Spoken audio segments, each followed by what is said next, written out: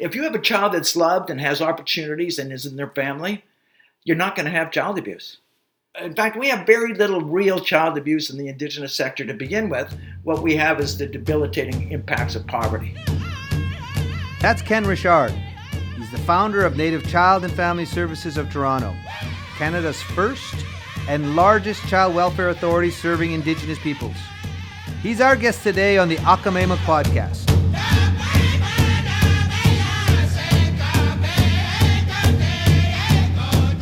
Danse Tawau and welcome to the Akamaimak podcast. I'm your host, Perry Bellegarde, National Chief of the Assembly of First Nations.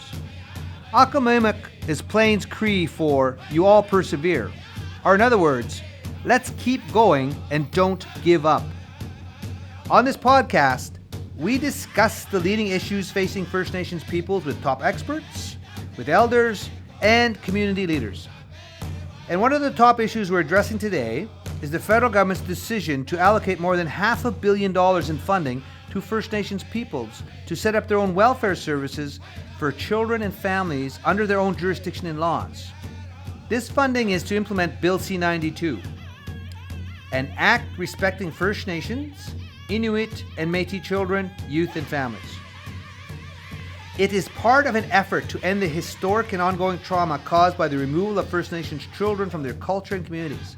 The worst example of this was the genocide of the residential school system, but it continues to this day through the child welfare system.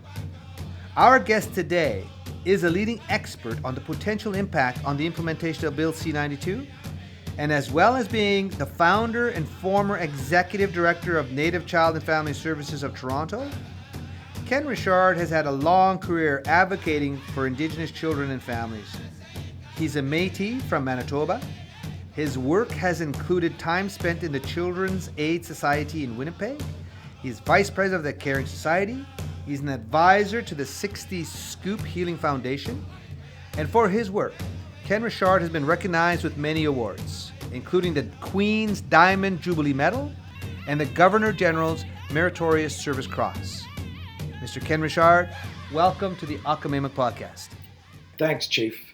I appreciate the opportunity to share a little bit of what I've experienced over 4 decades, and if you stretch it a bit, almost 5. So I'm very pleased to be here. I'm very pleased to see some progress because my experience has taken me from the darkest days in the belly of the beast, if you will, to something that shows some light and some hope. So, well, again, welcome here. So, Ken, you've developed the Native Child and Family Services of Toronto a few years back, and so you have a lot of experience with that.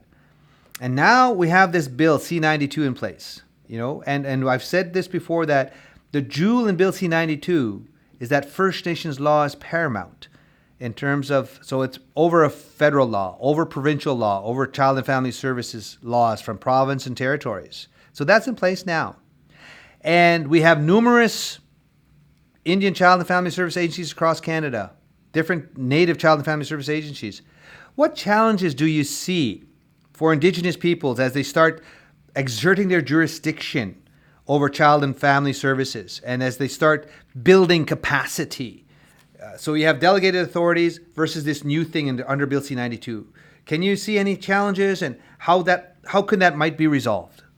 There's tons of opportunity first that I've already recognized, but there are within that risks. We are dealing with children, those very vulnerable and sacred beings that we have been granted an opportunity to parent.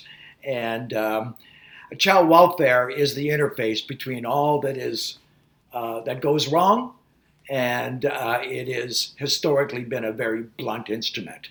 How we can recraft that instrument in a way that actually serves children well, instead of the kind of historical dynamics, which I think we'll probe a little bit more in our conversation, but that we are at a place where there are some opportunities for First Nations themselves to start exercising not only their rights, because to me, rights is one piece, but responsibility goes with rights. And the responsibility when you take on authority is to do a good job.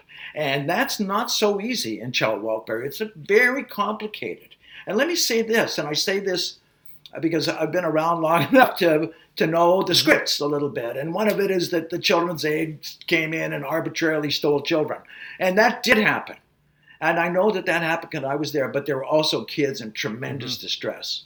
And there are kids in tremendous distress today. And the challenge will be supporting those children without decimating their families. And that's not easy when you overlay things like the opiate crisis, the persistent, the prevalence of various substance abuse, all the legacies that parents inherit through the colonial process is not gone away. So we will have to take a good hard look at certain realities and before authorities are actually established, figure out ways on how to do it so we don't get conditioned to be just another brown CAS, which has happened sometimes when you go too quickly. So developing capacity, developing your service model, developing particularly things like customer care that are very specific to an individual First Nation.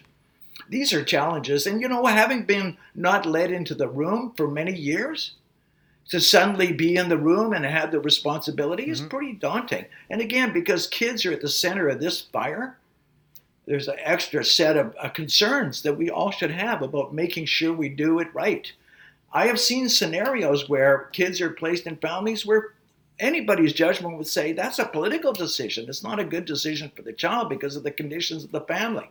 And that family needs help, absolutely. And that's the core of Indigenous child welfare, is to help the family and prevent circumstances from leading to need to apprehend kids, keeping families together.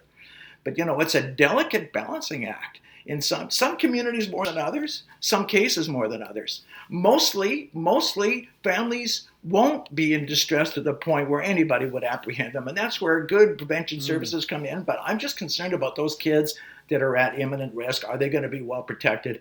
I've been around long enough to know sometimes you create structures without the capacity to implement what those structures are all about. The kids can get lost. And let me introduce another not so easy conversation. There's lots of money at play.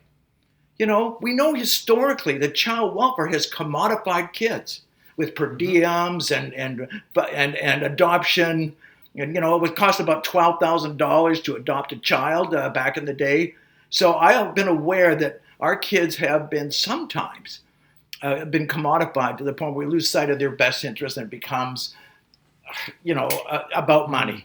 And money is powerful and we know can be pretty corrupting. It can take us off our mission. So these are some of the things. These are reflections that I'm giving you, but they are actual real life challenges.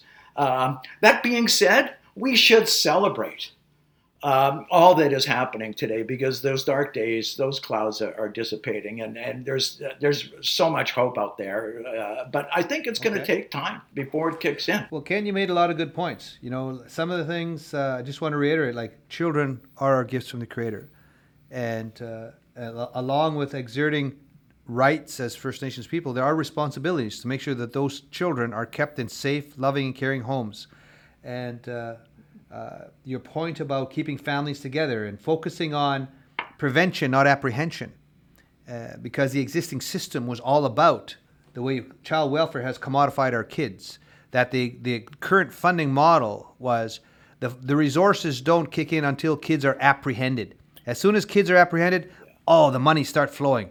All of that starts flowing. That's right. Now, with this existing system called Bill C-92, the opportunity to develop a new set of laws under First Nations laws and jurisdiction and policies and programs.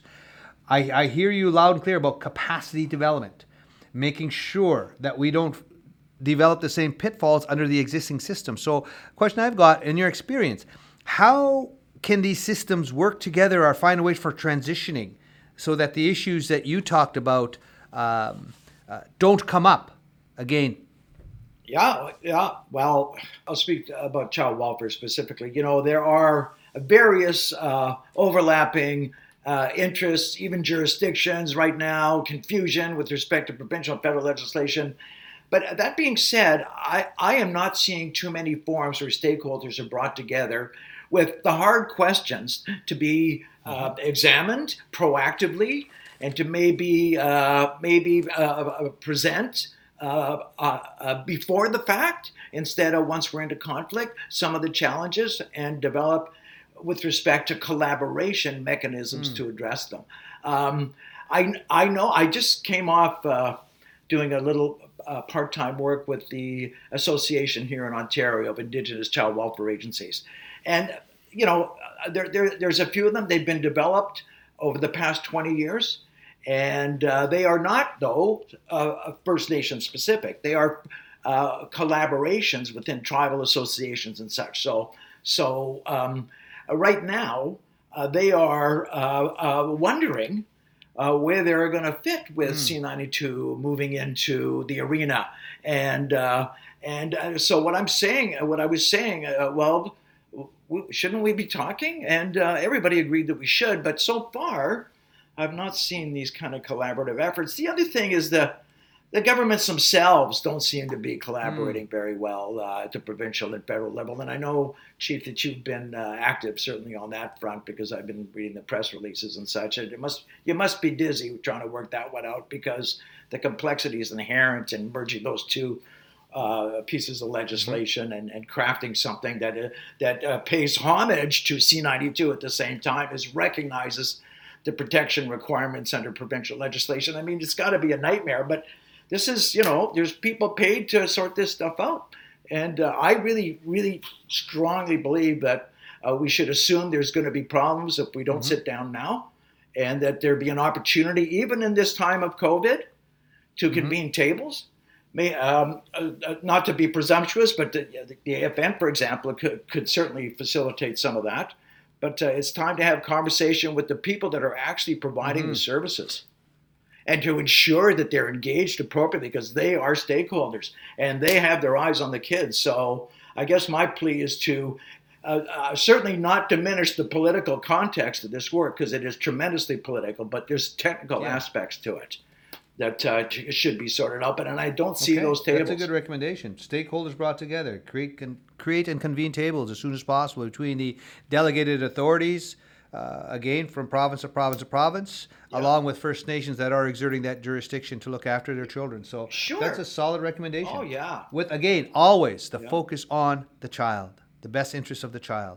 Now, with this new thing under C92 and these resources, because I was there when C92 was developed, and the biggest complaint about C92 was, where's the money?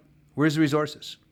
For policies, programs, capacity building, for capital, for all the things you're going to need. And that's what this $500 million is supposed to reflect and recognize. And so we always say, based on the needs identified, and when First Nations are ready to exert that jurisdiction under their own law and under their authorities, that the resources should be there. So now there's an opportunity to incorporate holistic practices, traditional practices. So my question to you, in your experience, Ken, how can traditional Indigenous practices help in changing the outcomes for children in the child welfare system? The values that come from the teachings associated with child and family life have tremendous currency for me in terms of how to envisage best interests of child, for example. I'll give you a concrete example. Andrew Wesley, who is a Cree elder in Ontario, who has been associated at different times with my agency there. We were consulting around child welfare and child protection and all those technical things. And he kind of said, I see it a little more simply in terms of what our aspirations should be under child welfare. And it should not be just the absence of, and he didn't quite say it like this, the absence of bruises or any of that stuff. It has to do with quality of life. And the aspirations of our Indigenous sector, he said, should incorporate making sure kids are loved, making sure they have opportunity, making sure that they have a family. So there's just a number of sort of simple things that my mother, with her grade 6 education, would probably say as well. Any humane person that's been a parent knows what kids need. So that's the aspirations of our child welfare system, and that's kind of hard, because we know how compromised some of these things can get. Opportunity for youth, for example. We know uh, that they, these kids, and we can go back to specific cases like the Thunder Bay dynamics there with the inquest on those poor kids who were drowned. You know, without, we have to attend to those sorts of things. So it's a systemic response, but it's grounded in, you asked me a question about culture, sort of aspirations that come from a cultural place. The kids are sacred. They need to be loved. They need to have opportunity. They need to have their family. And if you have a child that's loved and has opportunities and is in their family, you're not going to have child abuse as we know it. In fact, we have very little real child abuse in the Indigenous sector to begin with. People believe otherwise, but what we have is the debilitating impacts of poverty. And takes me to the other thing. And I know I'm straying from your question on tradition, but I want to say that there's structural issues that are at play that no matter how good the teachings, how clear, how much we invest, if these families are living in shacks, you cannot sustain the quality of love and opportunity and all those things that the teachings would tell us. So child welfare is kind of at the interface between all those problems, our cultural values, and then the services that we are now being charged with providing, which again I say is a good thing. But we have to talk about it a little bit more before we go fully into it, because there's opportunity to do things right. And if we don't, the harm that can come to kids can be pretty dramatic. Well, it's a system that we know there's 40,000 children in foster care across Canada, and it's a travesty. And it's so basically First Nations view this now as an opportunity to fix something that's just terrible in terms of a terrible abuse. And there's racism, discrimination, and in a system. And we've said before that if there is systemic racism and systemic discrimination, you need transformational change. And that's, again, where it comes back to C92.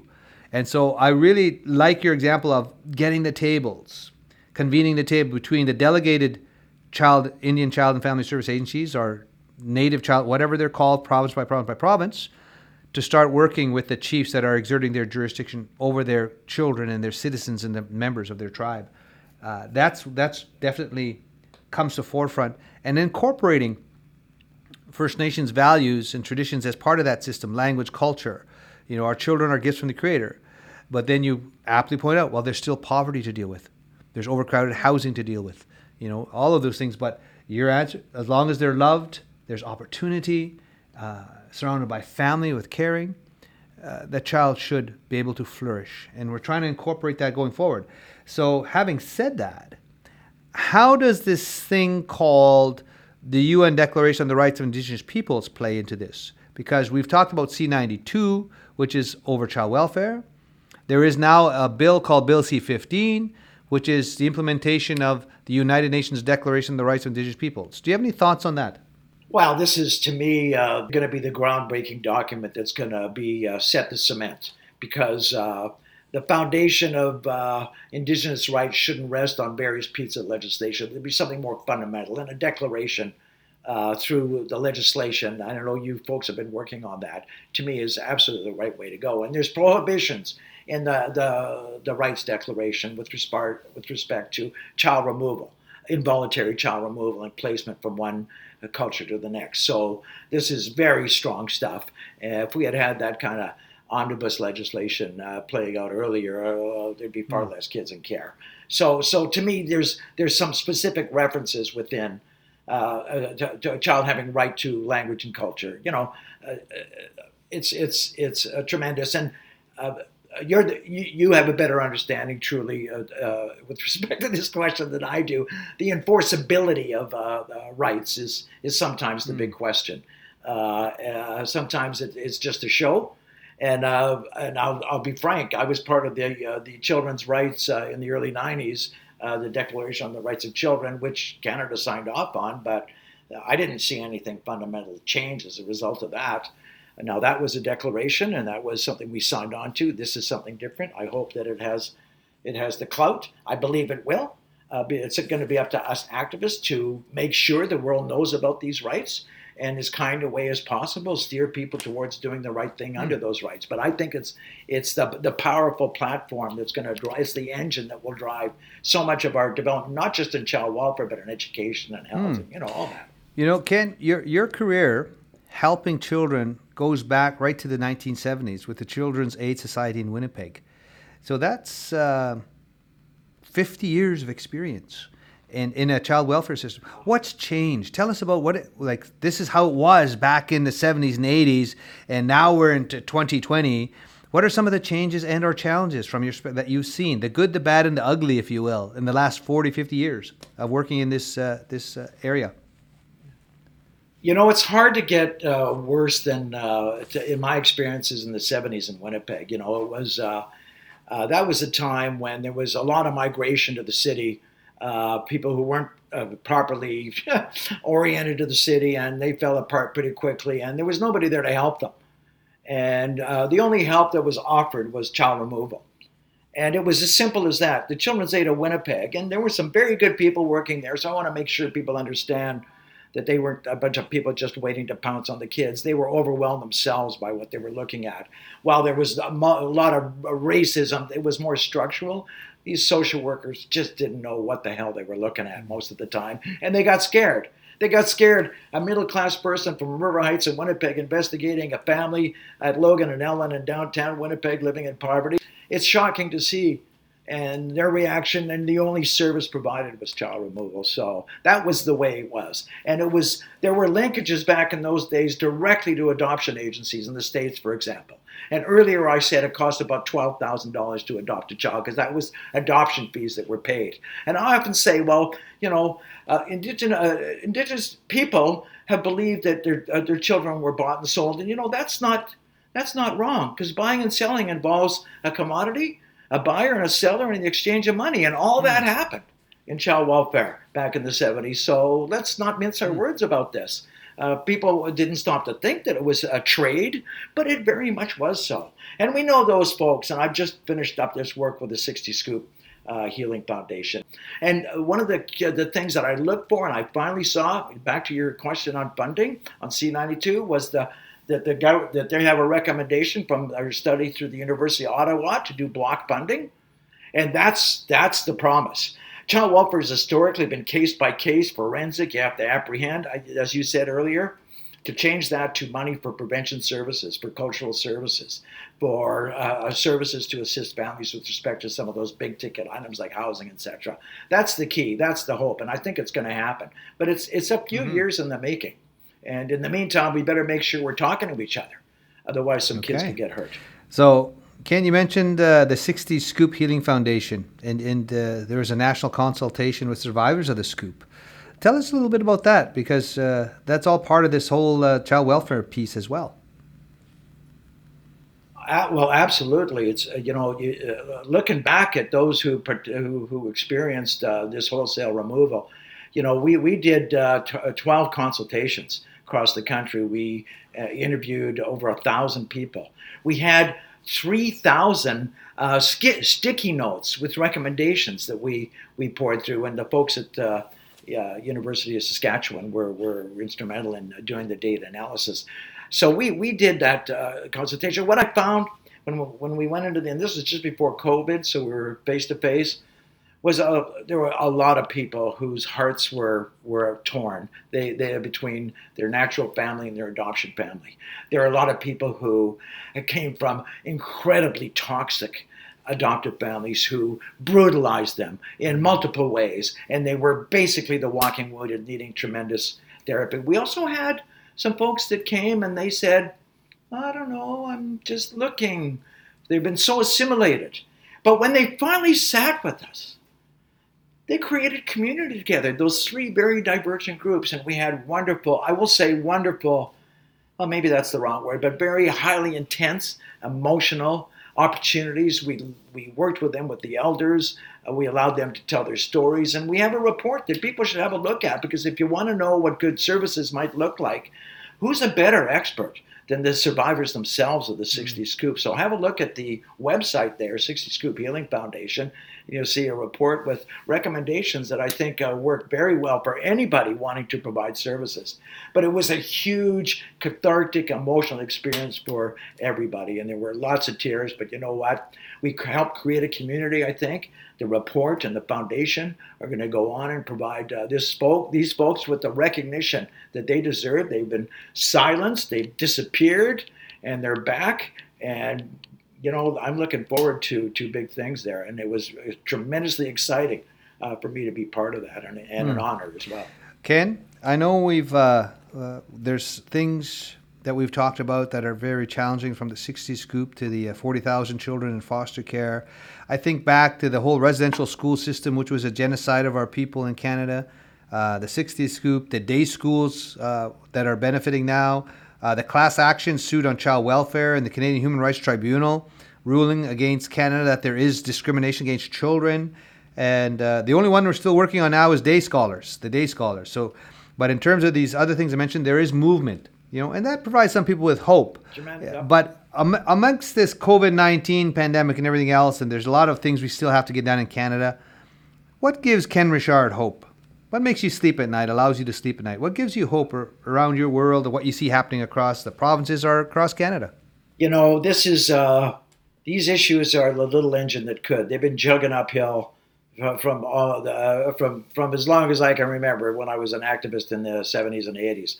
So that we have managed to gain some momentum. I think we're going to plow through COVID. But COVID can't be minimized, and I'm not one of those that want to do that. It's cast a dark cloud on everything and slowed things down dramatically. But that being said, there's too much momentum going on with respect to Indigenous child welfare, Indigenous issues. I think I'm trusting the science. I'm behaving. I'm not going anywhere. I'm hunkered down pretty good. I'm doing my job, and I'm hoping that we can just get on with it. And what that looks like later, I don't know, because probably you have the same experience. I've never talked to more people in my life than I have lately with respect to the capacity to engage with people electronically. So who knows? When I talk about those collaborative relationships, you don't have to fly everybody into Toronto for a day-long meeting. With the sufficient technology and infrastructure, we can meet every other day if we need to, electronically, just like this. So I'm very hopeful that science will deal with COVID. I'm hopeful that there's technology will assist us in our development, but I'm more hopeful that it's taken a lot of energy, a lot of pain, and a lot of work to get to the point where we're at now. There's too much at play. We have lots of allies out there now.